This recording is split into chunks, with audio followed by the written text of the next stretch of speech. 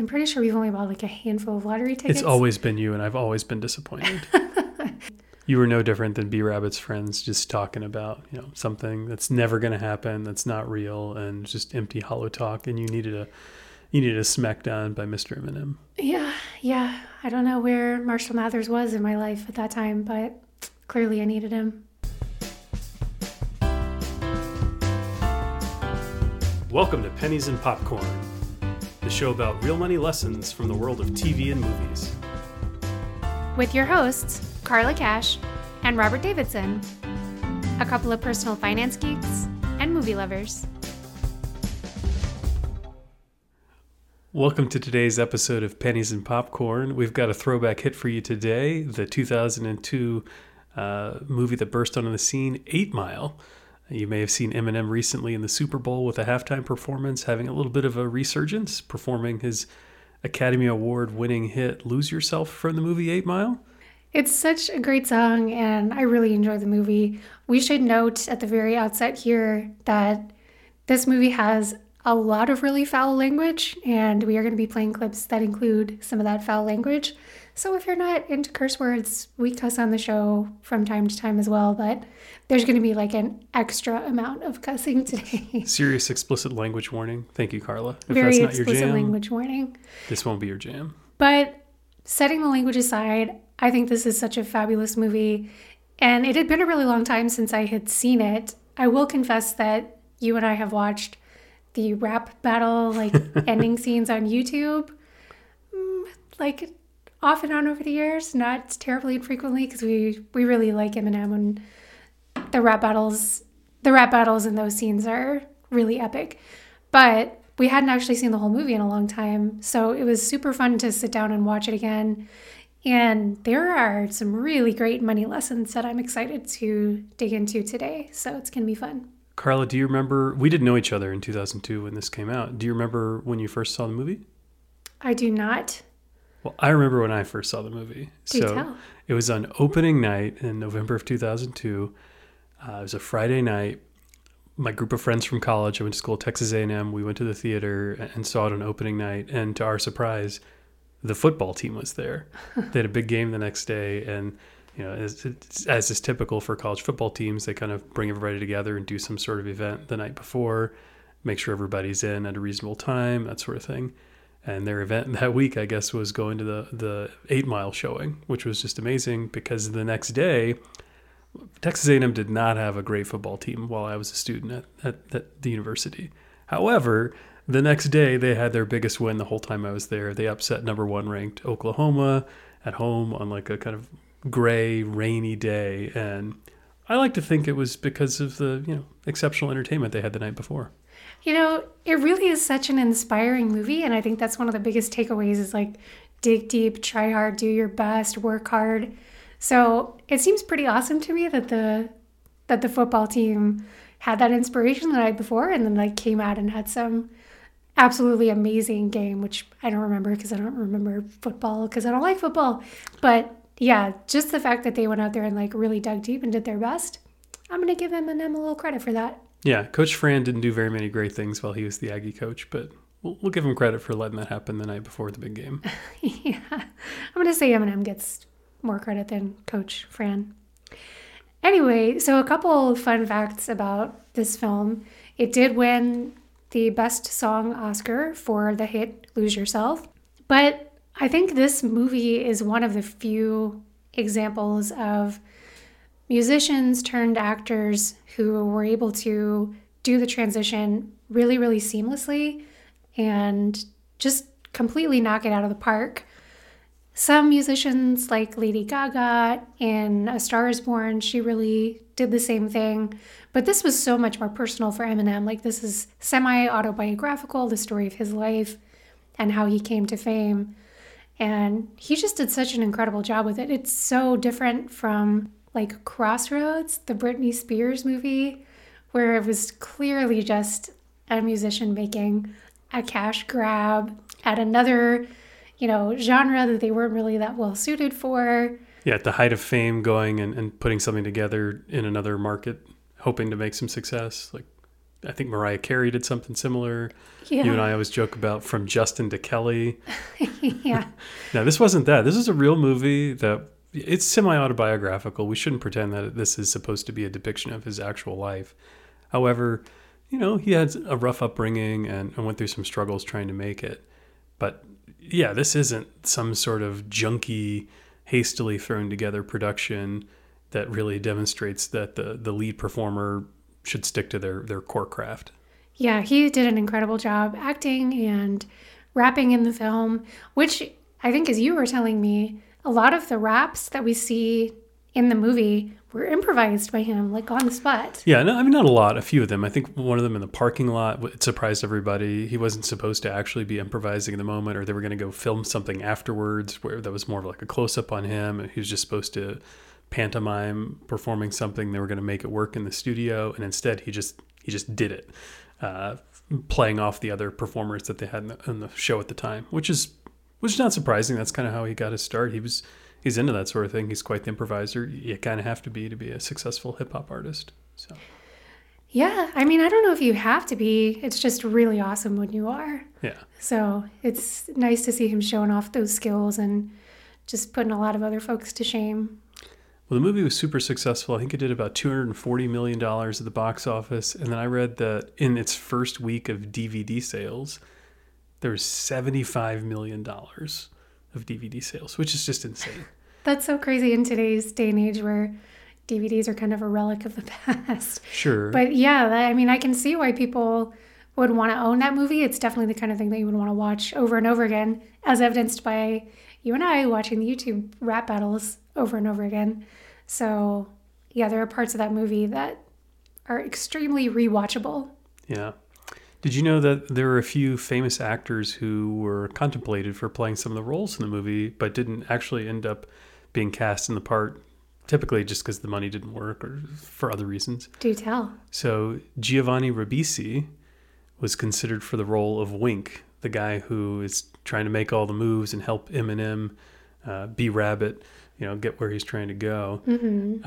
And then Gary Sinise was considered for the role of Greg, Eminem's mom's boyfriend. Oh, wow. Yeah, which, if you know the movie, you're just kind of like, you could probably see both of them in those roles. For but sure. At the same time, I think they got it right. Giovanni Ribisi is really good at playing smarmy characters, and Link is pretty smarmy, so I can see that being a good fit. But maybe I'm just You don't think Lieutenant Dan could be the drunken live-in boyfriend of Eminem's mom? I don't see it as much. Yeah, because I feel like part of the punchline of the whole Greg character is that he's only a few years older than Eminem, whose mom he's dating. And Gary Sinise, I think, would have been a little bit older. So maybe I'm projecting my 2022 vision of Gary Sinise onto like 2002 Gary Sinise, but I feel like he would have been older than Michael Shannon, who actually played Greg. So my final fun fact, I just think this is awesome. One of the best lines, I think, in the Lose Yourself song is a reference to Mom's Spaghetti. And in I think it was 2018, Eminem opened his own restaurant called Mom's Spaghetti, which serves exactly two items, spaghetti and something called a sketty sandwich, which is basically just a spaghetti sandwich. I'm not sure how I feel about that. That's basically carbs sandwiched between carbs. I can't picture that being a very pleasant chewing experience, but I don't know. Eminem's good at a lot of things. Maybe he's got a hot take on the spaghetti sandwich that I just need to experience to make a good call on. Yeah, I don't know what the Detroit model of spaghetti looks like, but are you sure that was Eminem's restaurant? I thought he just came and served food at it at their grand opening, and it was somebody else's restaurant, but he decided to capitalize on it that many years later? Yeah, I think it's a joint venture. He teamed up with somebody else to put the whole thing together, but it's supposed to be very Eminem themed. Like on the menu, all of the E's are backwards, like in Eminem's, stylized version of his name. So yeah, he's definitely lent his whole persona to the restaurant, and that's kind of their shtick. That's why people go there. So, but yeah, I don't think he shows up very often. Okay. Yeah. Well, if you haven't seen 8 Mile in the nearly 20 years since it's been out, or you've forgotten about it in the decades that have passed, a quick plot summary is basically Eminem plays the main character, B Rabbit, or Jimmy. We just call him B Rabbit, or we'll probably just refer to him as Eminem here. And he and his group of friends are trying to make it in the hip hop world and in the world in general. They are kind of working for position with another group in the area, the Free World, a group of other hip hop artists who are trying to be successful at the same time, a little bit of a rival. Anyway, Eminem and his boys, they aren't doing great, and they're just trying to figure out how to make it. Eminem is going through some financial woes, and it's, typical story of somebody trying to overcome obstacles to make it in their success. And the show just kind of takes you through all the different hurdles, small victories, small and large, challenges that he faces before, his eventual triumph at the end of the movie. Yeah, he does triumph in a very exciting way, which I'm sure is why it inspired the Texas A&M football team. Exactly. So in the movie, Eminem at the very beginning was living with his girlfriend, who told him she was pregnant, and he ran off. Turns out she wasn't actually pregnant. He gave her his car, all kinds of weird drama that doesn't make a whole lot of sense if you step back and look at it. But nevertheless, he went and basically was homeless and forced to move in with his mom. His mom isn't exactly on the most stable financial ground either. And we learn pretty quickly in the movie that she's going to be in trouble and may also be facing homelessness. We're being evicted. God damn it! Come on, Mom. Not for Lily. I can't let Greg find out about this. Fuck Greg. Okay. I'm 3 months late. We got 30 days to come up with the money. What do you mean, we? If you're gonna live here, you gotta start chipping in, Rabbit. When's Greg getting his settlement check? Get the money from him. No, I can't. He's gonna ask me and Lily to move away with him. Someplace nice real soon. I just can't, I can't freak him out. Mom, you gotta stop now. living your life like this. If you really cared about Lily, you would get a job and quit fucking around. So it's just crazy to me. A few scenes before this in the movie, we see Eminem. He's working at an automotive shop, a New Detroit Stamping. And Greg and his mom are giving him shit about the fact that he's working at this dead-end, deadbeat job. When we learn that his mom basically isn't working, that she's 3 months behind on paying the rent, and that they're waiting on her boyfriend, who's also a deadbeat alcoholic who lives there and doesn't really seem to be contributing at all, to get some sort of settlement check from a car accident. What the hell are they doing making fun of him for working a real job and trying to get his life together? Yeah, I think that's a theme that plays through the whole movie is everyone seems to have a really low opinion of just honest, hard work, average blue-collar jobs, which seems so backwards to me. And I don't know, there's just so much honor in a hard day's work. And usually the people in the film who are looking down on that are not doing any kind of work themselves. So I think anytime someone is looking down on another person for the type of work they do, it's always terrible, whether you're like a super high-end white-collar worker who's looking down on someone for that, or you're someone like Eminem's mom and her boyfriend who don't work at all and you're looking down on someone for that. It's just always so toxic to have that kind of attitude towards someone who's just trying to make an honest day's living. So Kim Basinger is the actress who plays Eminem's mom here, and she's 3 months late on the rent, but it doesn't seem like she's been doing anything about it at all. Like, we also see her give a car to Eminem as an early birthday present just a few days before this scene takes place. Like, if you can't afford the rent for why your trailer, are you buying a car? Yeah, well, I don't think she bought him a car. I think she just gave him the keys to hers, effectively. But if you don't have any money and you are about to be homeless, it seems like you might not want to gift away some of the few assets that you have, and ought to instead leverage those assets for a way to keep things going. Yeah, I think she kind of was living in this fantasy world of thinking that Greg's quote-unquote settlement check, which we keep hearing about in the movie, was going to come through and things were really going to turn around for her. She also plays bingo pretty heavily. Well, hey, look. Now, I've played a little bingo in my day, Carla. I know you have. I overlooked this in choosing to spend my life with you. Yeah.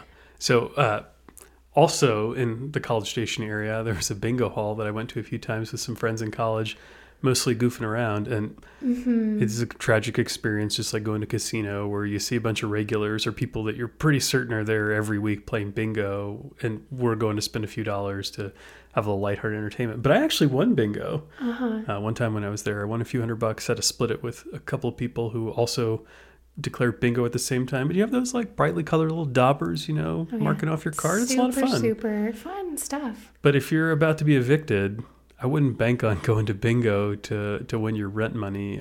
It is gambling. It's supposed to be a profitable business for the bingo hall. So. It is 100% gambling, and it is 100% not what you should be doing if you have zero disposable income and are 3 months behind on your rent. So yeah, Kim Basinger is making a really, really just terrible series of choices here, banking on luck kind of coming her way, when of course she has no real basis for actually thinking that anything real is going to happen to her. And this settlement check that Greg is supposedly expecting, even if it comes through, it's not hers, right? They're not married. So she doesn't have like a real skyhook here that she can be hanging her hat on. She's just making really, really reckless choices. And she should have been looking for a job way sooner. Like we don't see her job hunting at all. And to find out that she's 3 months late on her rent, she should have been job hunting from the second we meet her in this movie. Yeah, I think that should have been a consistent theme. Like, hey, can you watch your little sister Lily now that you're going to be staying here so that I can go out and try to find a way to make some income and, connect all the dots and keep our life together. Yeah. So the other part of this clip that's really fascinating is the dynamic between Kim Basinger and Greg. Yeah. Her first thought is, I can't let my boyfriend find out about this. My live-in boyfriend, right? He's clearly living with her, right? Right. So honesty between two partners about finances, I think, is just so critical. Sometimes it's hard to be honest with your partner. Sometimes you've made decisions that weren't the best, but it's always so much better to come clean so everybody knows what the situation is. You can tackle the problem together. You can make choices together. And she is just completely ignoring any advice to that effect and just choosing to sweep her problems under the rug and hope that it will all go away. It's really not a good decision on her part. Yeah, I guess she's banking on the long run with Greg's settlement really changing her life and doesn't want to have anything that could jeopardize that. But if she actually expects to have a long-term productive relationship with him, maybe surprising him by actually getting evicted is not the pathway to do that. So true. Just a thought. I just don't know how she expected to hide it from him either, right? Like what was her pathway other than winning bingo that would have allowed her to avoid that situation? Well, I mean, he does find the eviction notice and he decides to split, which, shame on him for just bouncing for those conditions, but also shame on her for not giving him any warning that this is the reality of what they're dealing with. Right. Yeah, they just needed so much more transparency and honesty about their situation. I also don't know what Greg thought was going on with her financially. I mean, he should have realized she wasn't working, right? He wasn't working, and so they were like just spending all their leisure time together. Neither of them are going to a job. So where did he think her money was coming from? It's just so many red flags and questions, and they just needed to sit down and have an actual conversation with each other. That would help. So they keep talking about this settlement check coming for Greg. Mm-hmm. And if you have a structured settlement and you need cash now... Oh, I know. Pick me. I know who you should call. Carla, go ahead. J.G. Wentworth, 877 cash now. We all remember those commercials, right? I do, yeah. That's exactly what I was going down the path towards. I I cannot for the life of me remember how it started, but at some point when we were backpacking the Pacific Crest Trail, we just started singing the jingle for that like endlessly when we were hiking and hanging out in town with our trail friends. And so that song holds a special place in my heart. It reminds me of hiking California, which was pretty great. Well, it's a real business model. People It is. who have some form of money coming in the future and want access to it now go to people like J.G. Wentworth to try to get access to what they believe is coming to them. Is this a smart thing for somebody to be doing? I would say potentially. I don't think it's always a terrible idea. So the J.G. Wentworth website does not actually tell you how much of a discount, No. effectively how much of a fee they will take in order to buy out your structured settlement or your annuity. Oh, they're not a nonprofit? They are not a nonprofit.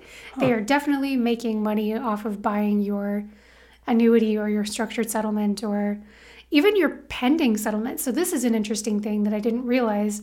If you are, it sounds like the situation that Greg is in, if you're someone like him who maybe doesn't have a settlement completely done deal, everyone's signed, a sum of money has been decided, you filed a lawsuit and you're expecting a settlement back, J.G. Wentworth will actually buy your, quote, expected settlement from you. They'll buy the rights to the settlement, effectively? Correct, yeah, which is an even riskier thing to do from both parties' perspectives. So from J.G. Wentworth's perspective, they could end up with a $0 settlement, right? Nothing could end up coming of it. From your perspective, you have no idea how much your settlement is going to be. You're agreeing to give away either some fixed sum or some fixed percentage of it, and you could end up with a much bigger settlement than you thought, and then you're giving away some huge percentage of it just because you couldn't wait for the actual settlement to come through. You needed cash now, as the commercial says, right? So you are effectively gambling when you take on a deal like that. Well, it's not gambling. It's more like an insurance, right? You're taking a known worse outcome on the whole so that someone else can pool some risk. Yeah, insurance is effectively a form of gambling. It's a socially acceptable and often smart way to gamble. But yeah, it is a little bit of it's taking on risk, right? Yeah, you know that you're going to get a worse individual outcome in general by taking a settlement from J.G. Wentworth or someone similar to that. That's why they're offering to give it to you so that they can make some money on the risk because they can tolerate more of a swing than you can. Right. And they can afford to do all the financial gymnastics to give you money now on a payment stream that's going to happen in the future that is guaranteed or whatever the nature of it is. So Right. So what we've been talking about are like potential settlements. If you have an actual settlement that is a done deal, although J.G. Wentworth does not publish the percentage of a cut that they take, other websites do. So from what I have seen, you can expect it to be anywhere from 8 to like a quarter, so 25%. I'm sure the factors that would weigh in there would be things like how big the settlement is going to be, how long of a payout period you're looking at, and just the general investment environment. So I think there's a lot of factors that probably go into how much of a cut J.G. Wentworth or a similar company is going to take. I think the most important thing to know if you are somebody who is in a situation where you are considering a payout like that is you've really got to sit down and crunch some numbers and also think about what you can do with the cash now that they give you, because you could turn out to do better in the long run than J.G. Wentworth if you invest it wisely. if you need cash now, you're not getting that cash so that you can go invest it in some huge opportunity. You need cash now so that you're not homeless. I think that's the reality. That is a very good point, and I completely agree with that. I think the vast majority of folks who are going to a company like J.G. Wentworth are doing it because they want to buy a car in dire right now, straits. or they need to pay medical bills right now. Correct. They're not looking to invest. However, I think there are people who could potentially be in that situation who could actually kind of turn the tables and make it a better deal for themselves if they are able to invest it in the long term. Sure, anything's possible. But if you have a structured settlement and you need cash now, I think you should probably hold off. You should see what other options you have before giving away such a share of whatever you expect to be getting in the future. It's unlikely to be a profitable venture for you. Right. And I mean, obviously, the fact that J.G. Wentworth does this indicates that it's a pretty good business model for the person who's making the payment as opposed to the person who's getting the payment, right? So I completely agree.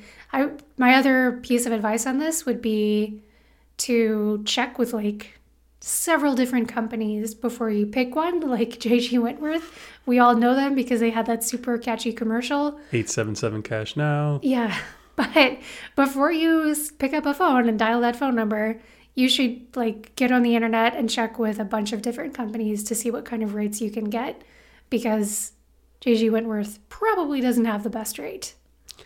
Well, in the movie, Greg leaves. We never find out what happens with his settlement. It doesn't matter. Eminem's mom wins bingo, so she staves off eviction for at least a little while. She probably should start to think about what she's going to do for the rent payment in the next few months after that, because the problem isn't going away. Right. Meanwhile, Eminem and his buddies are trying to make it big, right? Eminem is an aspiring hip-hop artist who's working by day at New Detroit Stamping. So one of the challenges when you are an artist trying to break onto the scene in any sort of taste-based occupation, whether it's writing or acting or music or painting, whatever it is, it's really hard to get there. And one of Eminem's friends, a character named Wink, is trying to make some moves on his behalf. And Eminem's best friend, Future, played by Mekhi Phifer, as referenced in the song Lose Yourself, kind of calls out Wink for some of his fakeness. Wink was just telling us how he got in with Roy DeRucher. That shit's hot, man. Why you even listening to this clown? What? You heard me? Clown? You know, man, I don't even know why you gotta be all like that. I mean, this is a good deal for him, man. I mean, this shit is for real. It's for real? Like that time you said your cousin worked for Dr. Dre? Or like that time you were real tight with that intern in Russell Simmons' office? Or how about the time when Shut the fuck up! Why are you always giving me shit, man? I mean, is it because I'm making moves? Or is it because your ass is stuck hosting battles for like 2 years?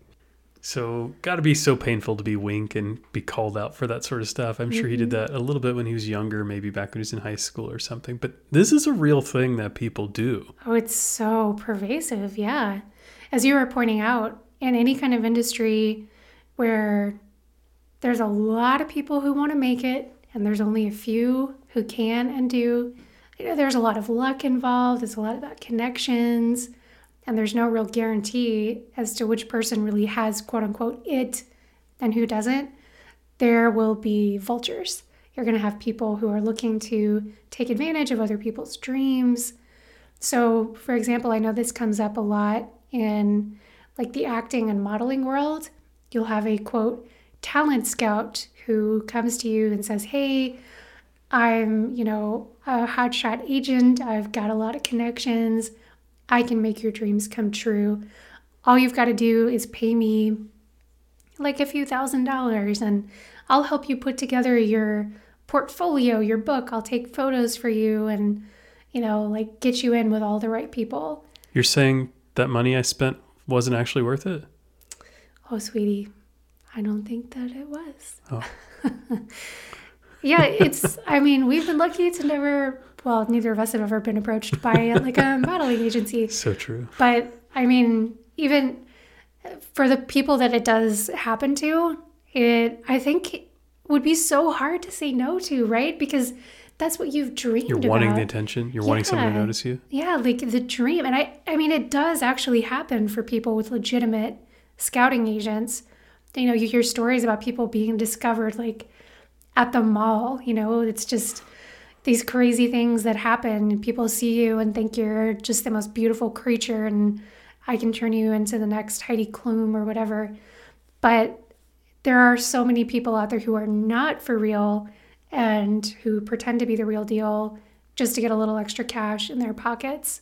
So I think it's something that if you are in an industry like that, you have to be extremely cautious of and really do your homework and vet people before you give them a dime. So I don't think Wink was charging any money, or at least it didn't seem like it. I assume he was going to get paid some sort of commission or share or be the agent or whatever when his friends became successful. But I think he was also a youngster who was making up some lines to stay relevant with his friends and make sure they trusted him and stayed with him. But yeah, how do you avoid the trap? Like, I mean, if you don't know Wink and he approaches you, or even if you do know Wink, how do you know if he's lying about actually having a relationship with Dr. Dre and being able to get you an audience with somebody who matters?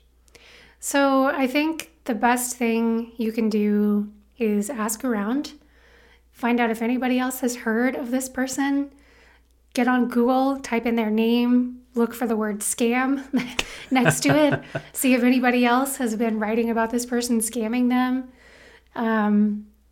A huge red flag is always if anybody is asking you for money. Like, the money should always be flowing in your direction if you are the creator or you are the star or the artist, right? So anytime people are asking you to cough up money, this makes me think of these so-called vanity publishers, where it's like, you can get published. All you have to do is be the one to pay for it. And so you're saying by just doing simple internet searches, we can maybe vet people who might be a real agent or someone who might be able to get you noticed by the few key decision makers in whatever area you're trying to make it in? I think it will go a really long way. So I know, for example, like in the writing world, I've seen this personally on writing and publishing subreddits. I know Reddit can be a very dangerous place, but it also can be a really positive place where people come together and share ideas and help each other. And I've seen folks posting on Reddit saying, hey, I've been contacted by such and such publisher claiming XYZ. Anybody heard of these folks? Anybody know if this is a legit deal? And they'll get responses back from people who seem to be in the know and people who have had good experiences or bad experiences. So the internet is an enormously powerful tool. Use it. Reach out. Okay. I do feel bad for Wink in this clip, not because he really deserves sympathy. He was lying to people about his connections, but at the same time, he's struggling to make it too. Like, becoming a successful talent scout, if that's your ambition, is probably not much easier than being a successful talent. Oh, absolutely.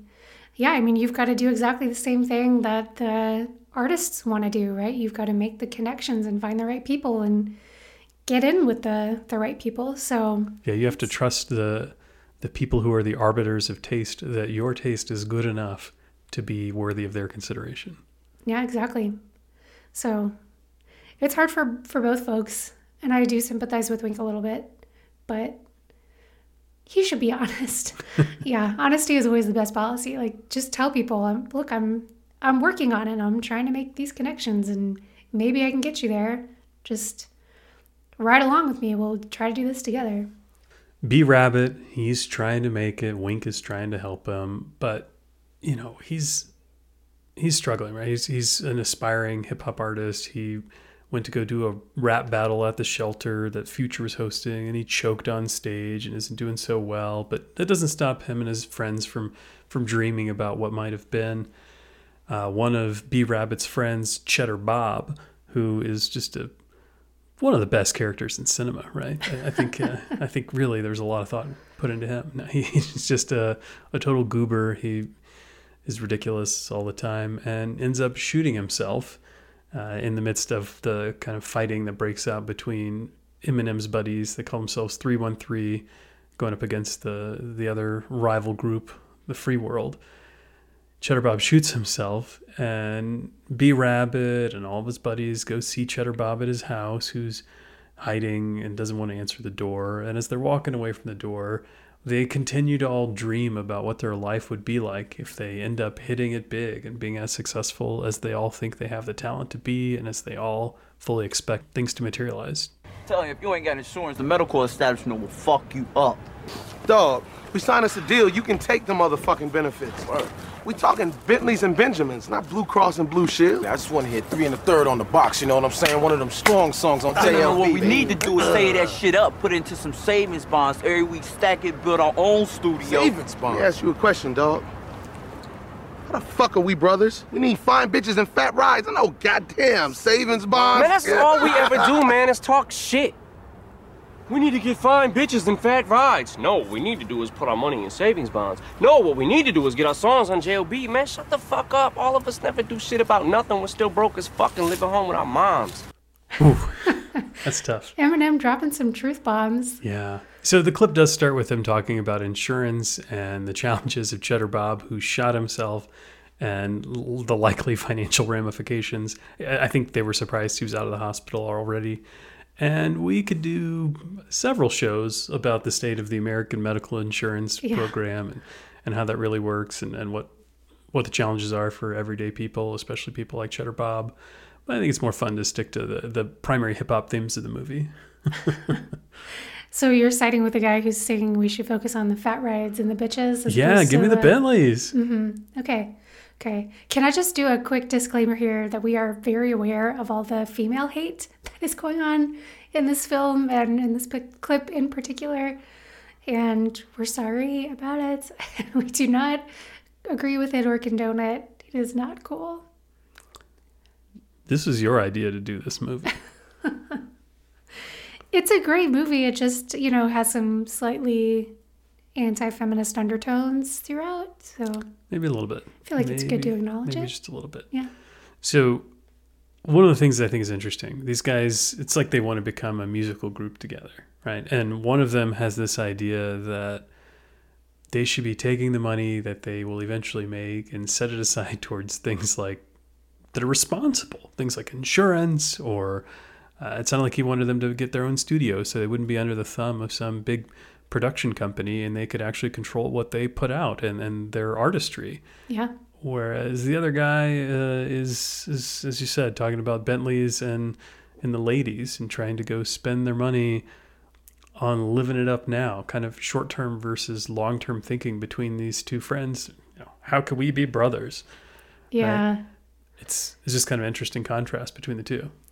So I am very much inclined to agree with the guy who's talking about putting money into a savings bond, although savings bonds in general are not a super great investment. It depends on what your time horizon is, right? If you're going for the short term, bonds are generally a safer bet. If you're going for a longer term, I would definitely advise people to be investing more into stocks.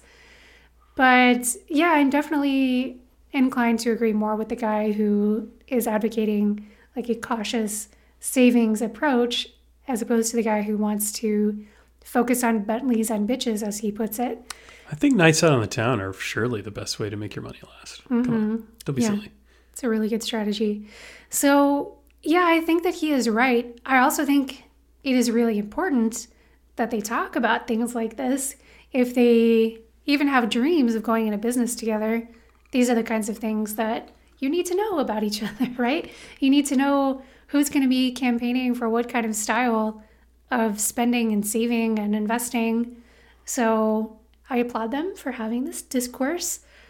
And at the same time, I think Eminem is completely right that if all you're doing is having the discourse, if all you're doing is talking about what you would do if you had some success, you're never going to actually get there, right? All this jawing is for nothing if you never actually sit down, do the work, and churn out some really good material.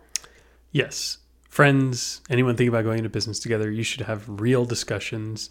And, we can say what they're doing is kind of a real discussion. At the same time, it's a bit of hyperbole, I'm sure, and it's a bit unrealistic. But, yeah, you should all make sure you're on the same page. So, in theory, what they're doing is great. But, yeah, Eminem shutting them down and saying, let's get real with this. We live with our moms.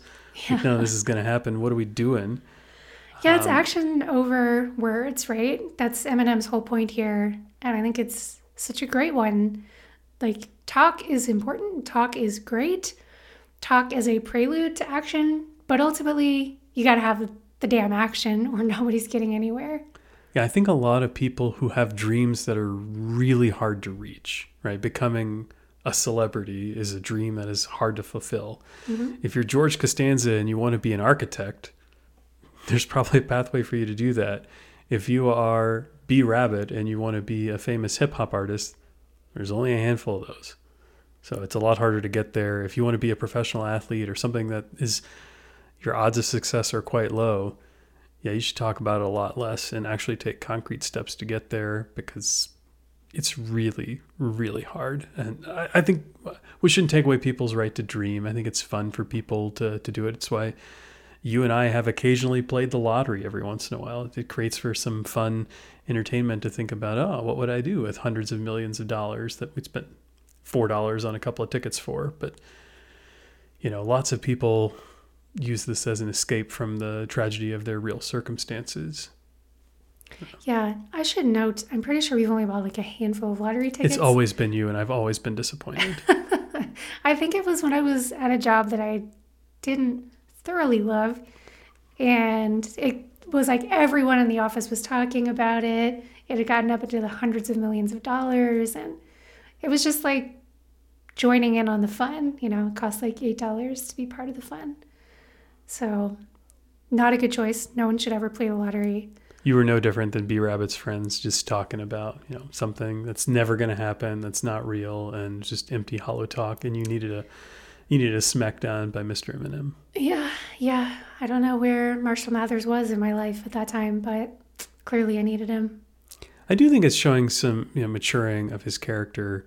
In the movie, he seems to be advancing a little bit and recognizing that this isn't as easy as he thought. He choked on stage previously. He really needed to get his act together if he wanted to go do the things that he thought he had something special to offer.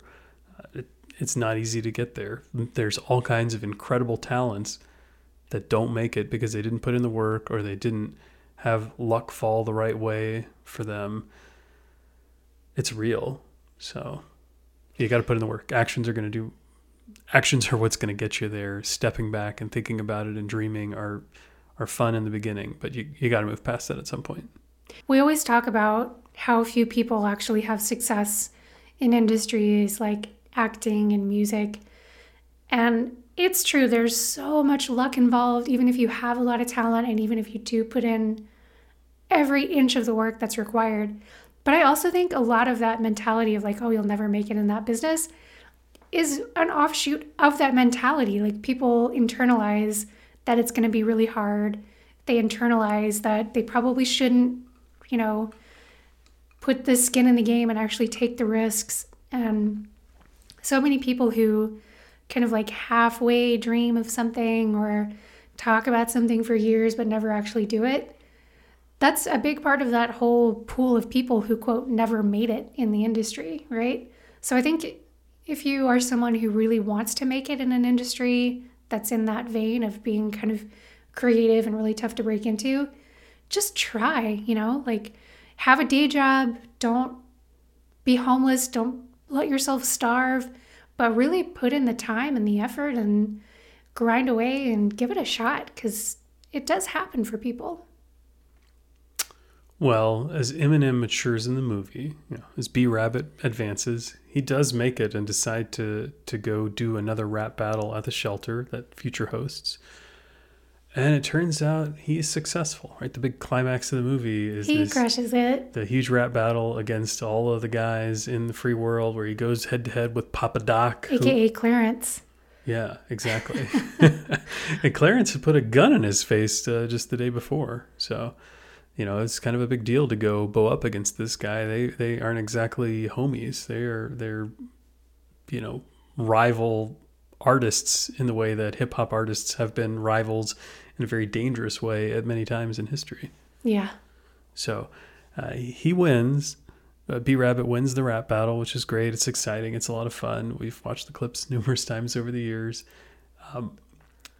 And after they all exit the stage, you know, after everybody finishes cheering, B Rabbit and Cheddar Bob and Future and all of his friends gather around outside to talk about what's next. Yo, where we headed, Rabbit? Yo, we on on our way, dog. We gonna get that big deal soon, and then we gonna get all the bitches. All the bitches. All the bitches. Oh, the bitches. Where we going?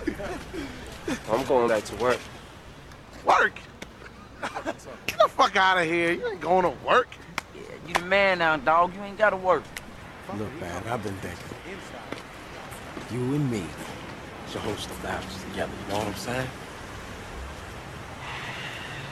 Nah, that's you, dog. Come on. Tell me you don't want to host with me. I mean, you'll have everybody looking up to you. Everybody know who you are. Yeah, but I think I kind of need to just do my own thing, man. I love that the guy who was saying that they need to get savings bonds was the one who was also saying, you're the man now. You don't have to work anymore. Yeah, apparently his grasp of financial security is not as strong as we were led to believe in that first clip. Yeah. So what? Can you remind me what Eminem wins by winning the rap battle? It was the top prize was how many thousands of dollars? 0.000. So he was playing for no money. Correct. He was playing for respect. Okay. Yeah, that's not going to help his mom not get evicted. Yeah, he clearly needed to go back to work. So before we get into that, first question is, so there is no prize money on the line, right? And ultimately his odds of like getting a record deal out of these rap battles that he's doing at this local warehouse is kind of what it's represented to be, are probably not that great. So is he just wasting his time doing these rap battles, do you think? I don't think so. So he's an artist. He is a writer. He's a performer. And these rap battles are an opportunity for him to really refine and hone his craft, right? Like if you want to be the best on stage, you got to find some time to get on stage. He choked the first time he was there in the movie and really couldn't perform in front of a large crowd. Every time he gets the opportunity to go put his wits under pressure, whether it's rap battling at the shelter, whether it's in the parking lot before going to the club, whether it is on break with the lunch crew, standing up for some people who are being heckled by somebody else in some sort of rap battle circle. All of those things I think are productive exercise, right? You're flexing the muscles, you're hearing the words of other talents, other people. You get to see what works and what doesn't. You get to try your hand in front of a big crowd and become familiar with what it takes to deliver and be at your best under those conditions. Who cares if you're winning money or not? You need the opportunity to practice and to perform. And I think, yeah, like the opportunity to do that is huge. It shouldn't be the only thing you're going to do. But yeah, I think it's no different than someone who's a painter going around and looking at beautiful things and sketching a bunch of stuff, right? I think they're not going to make any money from doing that, but they're going to get better. I totally agree. I think his doing these rap battles was such an important part of his growth. And anybody who's in an industry where you have to perform in front of people, you have to perform in front of people to get better at that skill. So I think he's doing exactly what he should be doing, which is just putting himself out there and taking the risk and, choking sometimes. It's just like stand-up comics, right? I think all stand-up comics talk about how bombing is some of the best feedback that they get and some of the best experience that helps build them and shape them as comics. So yeah, I think you just have to put in the effort to get out there on stage, even when there's $0 on the line. You just need that experience when you're starting from the very beginning like that. That's what it takes. So I think he's really making the right call. I also would note that in real life, doing rap battles just like this is what got Eminem discovered. So there was something called the Rap Olympics. This is a real thing that happened in 1997, and they've happened off and on since then, where Eminem went. He was up against a lot of different rappers. He made it to the final round. He was up against this guy called Otherwise, who, best I can tell, never actually made it in the rap world. But Eminem came in second. And he was just completely devastated because there was actually money on the line for this event. It was $1,500, which back in 1997 was a princely sum, especially for someone like Eminem, who was really struggling. I read that it was $500 in a Rolex. I think that was for earlier versions of the Rap Olympics. Gotcha. Okay. So the year he was doing it, it was for $1,500. He didn't win, so he's going home basically empty-handed, and he is furious about it. And he's like making his way through the crowd to get back home and just, angry, frustrated. And this kid stops him, and it turns out to be an intern at a record label, somebody who ultimately worked for Dr. Dre. And he said, "Hey, I really liked your stuff. Do you have a demo?" And Eminem angrily kind of throws at him the CD that he had put together a while back. Isn't it the Slim Shady EP? Yeah. And so this kid takes it back to his work. Ultimately, it ends up in the hands of Dr. Dre. Dr. Dre calls up Eminem and is like, "Hey, you sound like a pretty cool kid. I would really like to work with you." And the rest is basically history. He really took off from there. So to say that these kinds of things were not a waste of his time is a dramatic understatement. I think they were really, really valuable. So if the rap battles are valuable due to the exposure that you might actually get, do we think B Rabbit made the right call not taking Mekhi Phifer's offer of co-hosting the rap battles with him? I really feel like he did make the right call because, one, hosting is very different than actually performing yourself, right? We don't see Mekhi Phifer actually rapping that much in The Shelter. So if he wanted to continue honing his craft and keep working on his skills as a rapper, I think he was making the right call to go focus on that. Yeah, I totally agree. Everyone has their own path to what they want to do, and if just because someone who you're close with has a similar path and is offering you, a leg up or the opportunity to do something that maybe diverges from what you want, doesn't mean you should take it. Yeah, it's almost like this dangling temptation, right? Like you could have an improvement in your life situation by taking this kind of easier way to become the rap battle host. As Mekhi Phifer's talking about, everyone's going to know who you are. You're going to get respect in this community. But Eminem has bigger dreams, right? That's what he's chasing, is something much wider than just the local Detroit scene. And I just feel like it is such a power move when he's like, "Guys, I'm going back to work.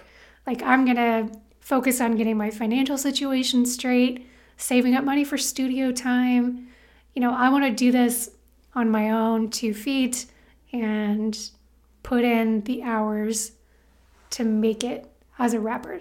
I love the way that this movie portrays him going back to work, literally going back to the plant where he's getting metal stamped for car parts.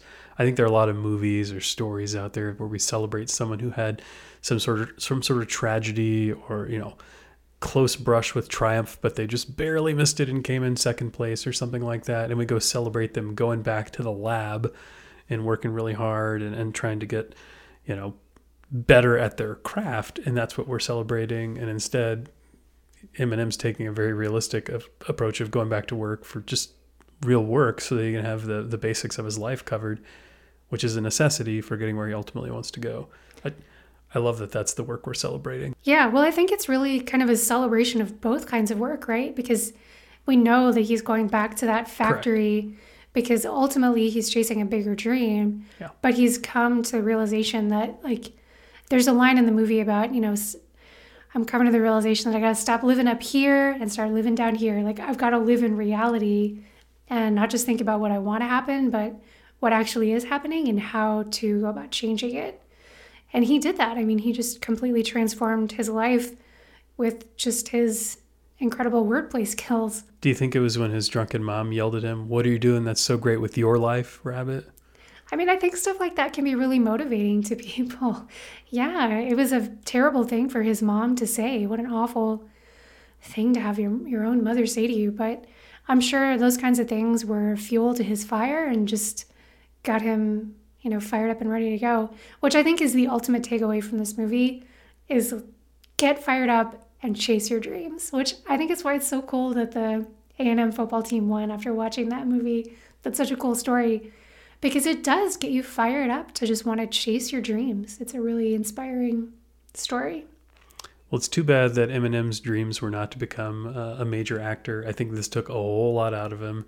He was in basically every scene of the movie, working 16-hour days on the film schedule, having to write the music that was part of the soundtrack, and all of his other responsibilities as someone who runs a production company. I think he was helping 50 Cent get off the ground at this time. Like, there was a lot that he was in the middle of in the making of this movie. And I think his response when asked about how he felt about doing this was something like, never again. He's had little cameos in very small parts and stuff since then, but I don't think we'll see him do a feature film anytime soon. Well, if you're going to be a one and done kind of person, you should make it as good as 8 Mile because he really did a great job with this film. Definitely better than Crossroads. Yeah. Sorry, Brittany. Oh, Brittany. We really enjoyed the movie. It was fun to watch it again in preparation for the show. You should go check it out. It's been 20 years since it came out. And go lose yourself watching 8 Mile. It was a fun time. Yeah, get inspired. Go chase those dreams, guys. We'll catch you next time. Thanks, everyone. Take care.